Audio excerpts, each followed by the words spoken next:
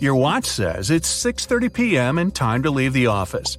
You still have 3 unfinished reports and 1 research to do. Nah, you'll do it all tomorrow.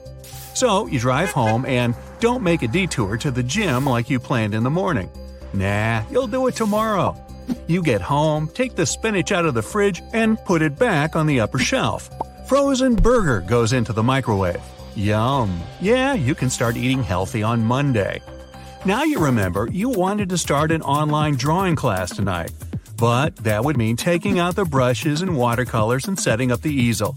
Yeah, that can wait. Then you grab the remote control that's always comfortably by your side and turn on the TV. Some weird show is on. The host says your life is about to change for good. You can become the most productive person in the world in just 1 click. You feel skeptical about stuff like that. You didn't even believe a robot vacuum was real. So you decide to go to bed. Time to switch that TV off. Oops, your finger slipped and you push that change your life for good button. The next morning, you wake up with a sudden urge to go to work ASAP. As soon as you get there, you make some big changes. You disable all of your social media app notifications and relocate their icons to one folder at the furthest tab on your phone. It took you around 20 seconds. Then you delete your personal email from bookmarks on your laptop. All of the fun and time-eating websites also leave your bookmarks for good. That was about 20 seconds as well. Ooh, you feel excited to work like never before. One of your colleagues notices those changes and asks if you finally decided to follow the 20-second rule. She explains laziness is in the human nature. Your brain has some default settings, just like your phone. One of them is to follow the path of least resistance. The good news is you can retrain your brain and change those default settings to new ones. In most cases, it just takes 20 seconds. Your task is to create as many obstacles as you can on the way to things that stop you from being productive. If you have to log into your personal account and type the password each time, you won't do it every minute to see what's new. When you get rid of junk food at home, you'll have to drive to the store to buy it. After a couple of rides, you won't feel that excited about it anymore. When your remote is in the drawer at the opposite side of the room and the batteries are in the kitchen, you won't want to get up and do all the walking to watch some TV. For the productive things, the most difficult part is usually the first step. The more activation energy you need to start something, the less likely you are to do it. So, you have to make it easier for yourself to be productive than to procrastinate. When you reorganize your home screen and make your work files and folders just 1 click away, you're more likely to make that click. If you stock up on healthy food and have no junk alternative at home, you'll eat healthy. You can cook some meals during the weekend and just heat them up when you need them. If you take out the brushes and watercolors and set up the easel once, you'll start using them. The remote that used to stop you from it is now far away. In some cases, it might take longer than 20 seconds, but all the time you spend using this method wins you back hours of productivity. Every time you do things differently, your brain is making this new behavior more and more automatic. You can think of a new checklist of 20-second rules every day before bed. Suddenly, you feel like you just have to talk to the folks at the marketing department. They're the hardest workers at your office, those go-getters that live at work. You check it online and find out there's another habit of motivated people. They hang out with others that are just as driven. That drive and spirit is contagious. When you surround yourself with people who have higher standards than you raise your expectations for yourself and never stop growing. As you keep upgrading your skills, your productivity grows too. It's like updating the software on your laptop. The better it is, the more productive it gets. You'll be able to do the same tasks better and in less time. You notice plenty of potted plants and some green paintings at each desk at the marketing department. They explain the color green activates creativity and motivation areas in your brain. That's why they add green filters to the videos they watch for work and often go for lunch outside to see even more green. Hey, it's lunchtime. Like all the motivated people, you eat plenty of tuna. It's packed with vitamins B6 and makes you feel happier. It also prevents you from inattention, hyperactivity, and impulsivity. None of those help being productive. Eggplant goes well with your main course. It has a component that keeps your brain cells active, so that you can always be on point. Spinach and other green leafy vegetables help you learn faster. That's why it's on your plate too. You have Greek yogurt with blueberries and pecans for dessert. This cocktail of nutrients helps you stay focused, happy, and work harder. A cup of green tea is a perfect way to top it all. The catechins in it help you mentally chill out, boost focus, and improve memory. You get back to your desk and start reorganizing it. You color-code all your reports and folders and arrange them in a magazine organizer. Pens and stationery also end up in a holder. When you don't have to worry about losing and finding things, all that saved energy goes into work. Finally, you get rid of all that clutter on your desk. It's a big distraction and productivity eater. You sit down and listen to your procrastination power song in your headphones. Music affects your brain and triggers physical reactions. Some components in it, like a heavy bass or an intense guitar solo, make you feel more engaged and give you the sense of power. You still have many tasks for the day. You decide to time box them, like all productive people do. Deadlines are the best motivators. Even if you don't have one given to you by your boss, you can make it up yourself. You create a time slot for each task you have to do and write it down in a table. You give yourselves 3 hours for the report and won't do any other tasks during that time. This is challenging, but an achievable deadline. Meeting them one by one is super satisfying. Work for the day is done. You head to your favorite restaurant to meet up with friends. The first thing they notice about you is your new high power pose. They know the way you hold your body can change the way you are.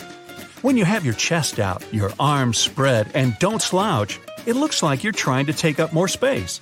Even if you hold it for just 2 minutes, it boosts your confidence hormones. So you're sick and tired of forgetting your friends' birthdays and spending hours memorizing 2 lines for a work presentation.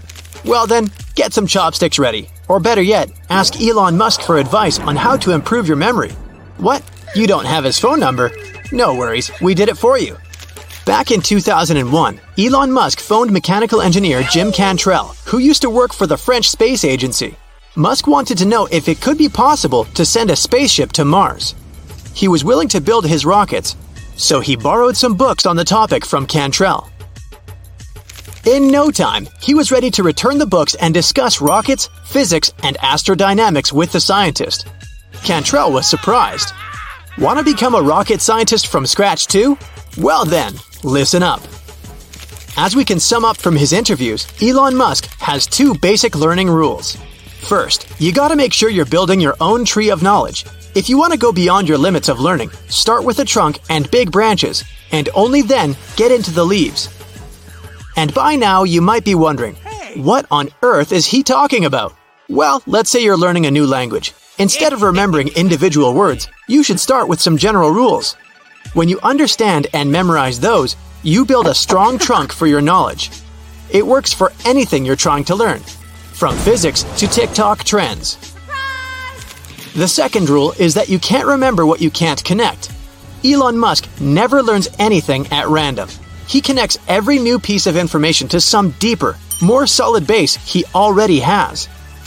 So instead of collecting tidbits of knowledge and throwing them into a fire that will eventually burn out, you have to discover ways to connect the leaves and branches of your knowledge trees and let them bloom.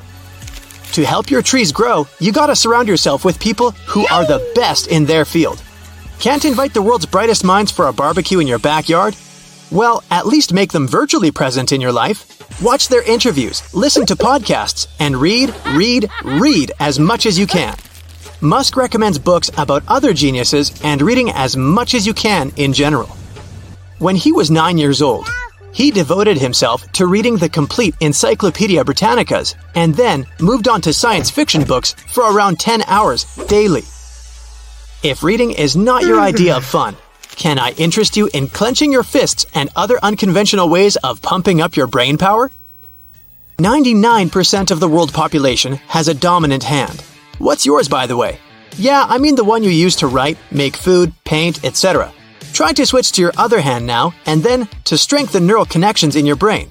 That will make your mind and memory sharper.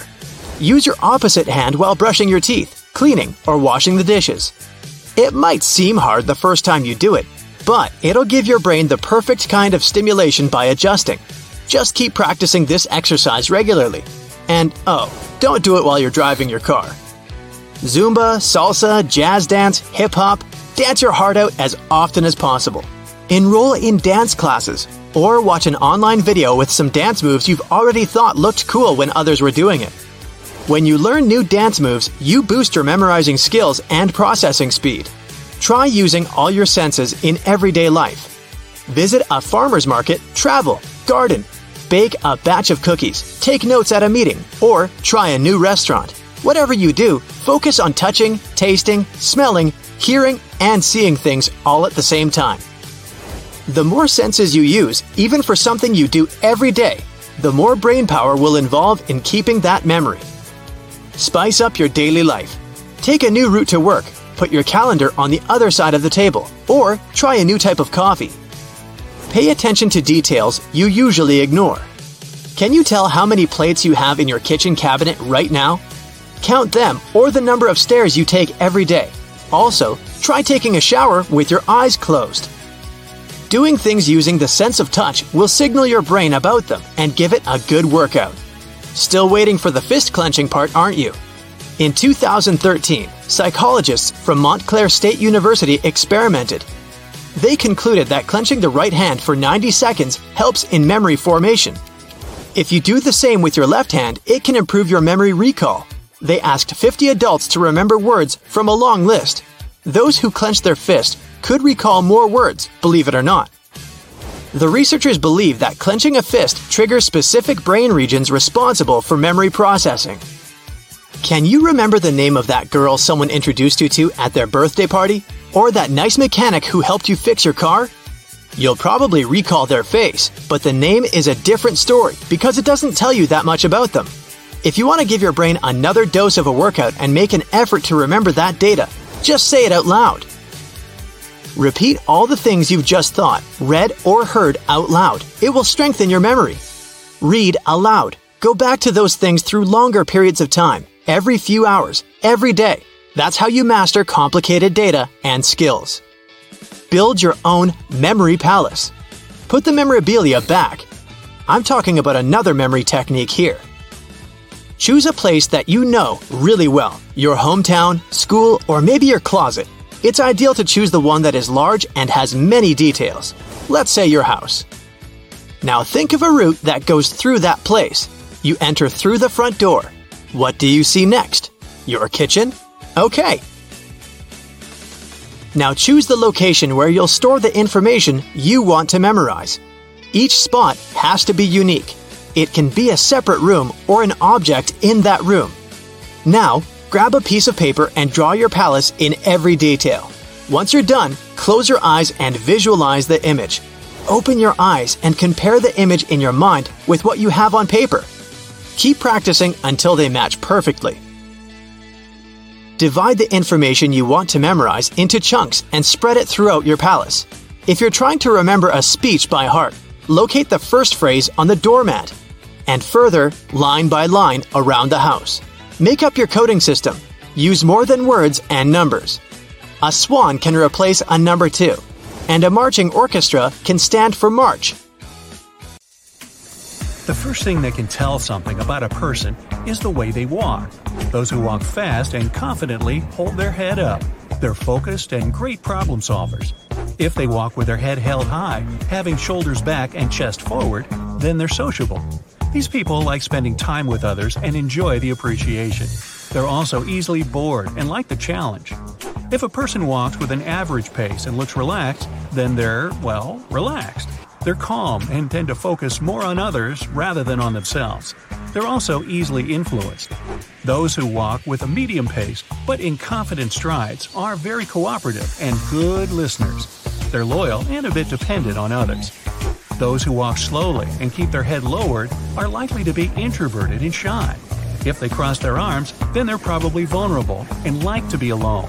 So here's a trick. If you want to appear confident when you walk in somewhere, especially if it's an important business meeting, always check your body language. To always remember making sure of that, you can use a doorway technique. Use something, for example a doorway, as an anchor. Whenever you walk through a doorway, teach yourself to check your body language. Pay attention if you're walking straight, if you're keeping your head up, or other minor details. Do it every time you walk through any doorway. Later, the doorway will become a natural trigger for you, and you'll automatically correct your posture every time you walk through it. Okay, back to the clues. Pay attention to the way the person is dressed. You probably don't wear something that's not your style or vibe, and neither do other people. People who dress casually are easygoing, value comfort, and prefer to be themselves, not feeling the need to impress anyone. People who wear clothes with colorful patterns are creative and like to express themselves through what they wear. Those who wear designer clothes displaying the logos like to show off and show their status. People who wear their working clothes are workaholics who value themselves mostly through their job and achievements at work. Those who have official style and wear formal clothes are sophisticated and assertive. People who wear sports clothes are confident. Those who wear neutral colors are closed and don't like to draw attention to themselves, preferring to stay in shade. Even the choice of shoes can tell you something. In one study, people were shown photos of people's boots, and they had to describe the personality of the person to whom the pair of footwear belonged to. Surprisingly, the descriptions were pretty accurate. So, people who wear comfortable shoes are agreeable. People whose shoes are new or just in perfect condition are clingy and anxious. Ankle boots lovers are pushy. If a person has a bag, pay attention to how they carry it. If it's in front of their body, kept close, then they're a cautious and shy person. Now, let's turn to the handshake. It's not just a social ritual, but also a way to get the first impression about the person. A dominant handshake is when the person flips their hand over yours with their palm facing down. This is a dominant person trying to show who's the boss here. They like to take control over others, don't like to take anyone's opinion into account, and might even be a bit pushy sometimes. A submissive handshake is the opposite position, where the person's palm is facing up and their hand is covered by yours. This means the person isn't confident, and you can easily dominate them if you wish. Another one is a floppy handshake, where the person doesn't really give your hand a shake. It's one-sided, and it appears like it's just you who give them one. This handshake means weakness and indifference. There's also a double hand handshake. It's when a person uses both their hands, usually placing the second hand on the back of the other person's hand. This type says the person accepts the other person's dominance, but invites them for discussion. It's typical for honest and open people who like to talk things through and have a conversation. However, if the second hand is placed not on the back of the opponent's hand, but on top of it, it's a way of self-defense and reveals the lack of trust. Another way to use the second hand is to touch the opponent. So, these people give you a handshake, but also touch your back, forearm, or anything else with their free hand. This displays that the person needs company and lacks communications in their life. Now, we're off to eye contact. While speaking to the person, pay attention to their eyes. People who keep eye contact are open. They're interested in what you're saying and are paying attention to you. Those who constantly break it are rather nervous and uncomfortable. Or they're just shy. Shy people can't keep eye contact for long because they consider it invasive. If the person blinks a lot, it means they're distressed. And if their eyes are squinted, they're suspicious of you and don't trust you much. Pay attention to how the person treats people who work in service, like restaurant and hotel staff, retail and food service. Service staff have to be nice to the customer, but the customer doesn't have to return the attitude. In this case, the customer is in the position of power. So pay attention how they behave when they have that power. Do they choose to be nice, or do they prefer to treat people poorly when they don't have the obligation to be good guys? Power reveals people's true personality. If a person appears to be nice with you, but they're rude with a waiter in a restaurant, they're not a person to be trusted. Overall, how polite the person is also a good indicator of their identity. Yes, if a person knows and uses words like please and thank you, then they must be a good person who is considerate and empathetic and respects other people. And, well, if they're rude to others, especially to those who have a lower social status, then they're overprivileged and, well, simply rude. Interestingly, the way animals react to a person can also tell a lot about their personality. Animals don't judge anyone by their looks, their way of thinking, or education. So, they're way harder to mess up than with people. Animals draw their opinions based on people's vibe, body language, and facial expressions, which are way harder to control. Some believe that animals just have some sixth sense, and they can smell if a person is good or not. So if animals like someone, then it must be a nice person. That's it for today. So hey, if you pacified your curiosity, then give the video a like and share it with your friends. Or if you want more, just click on these videos and stay on the bright side.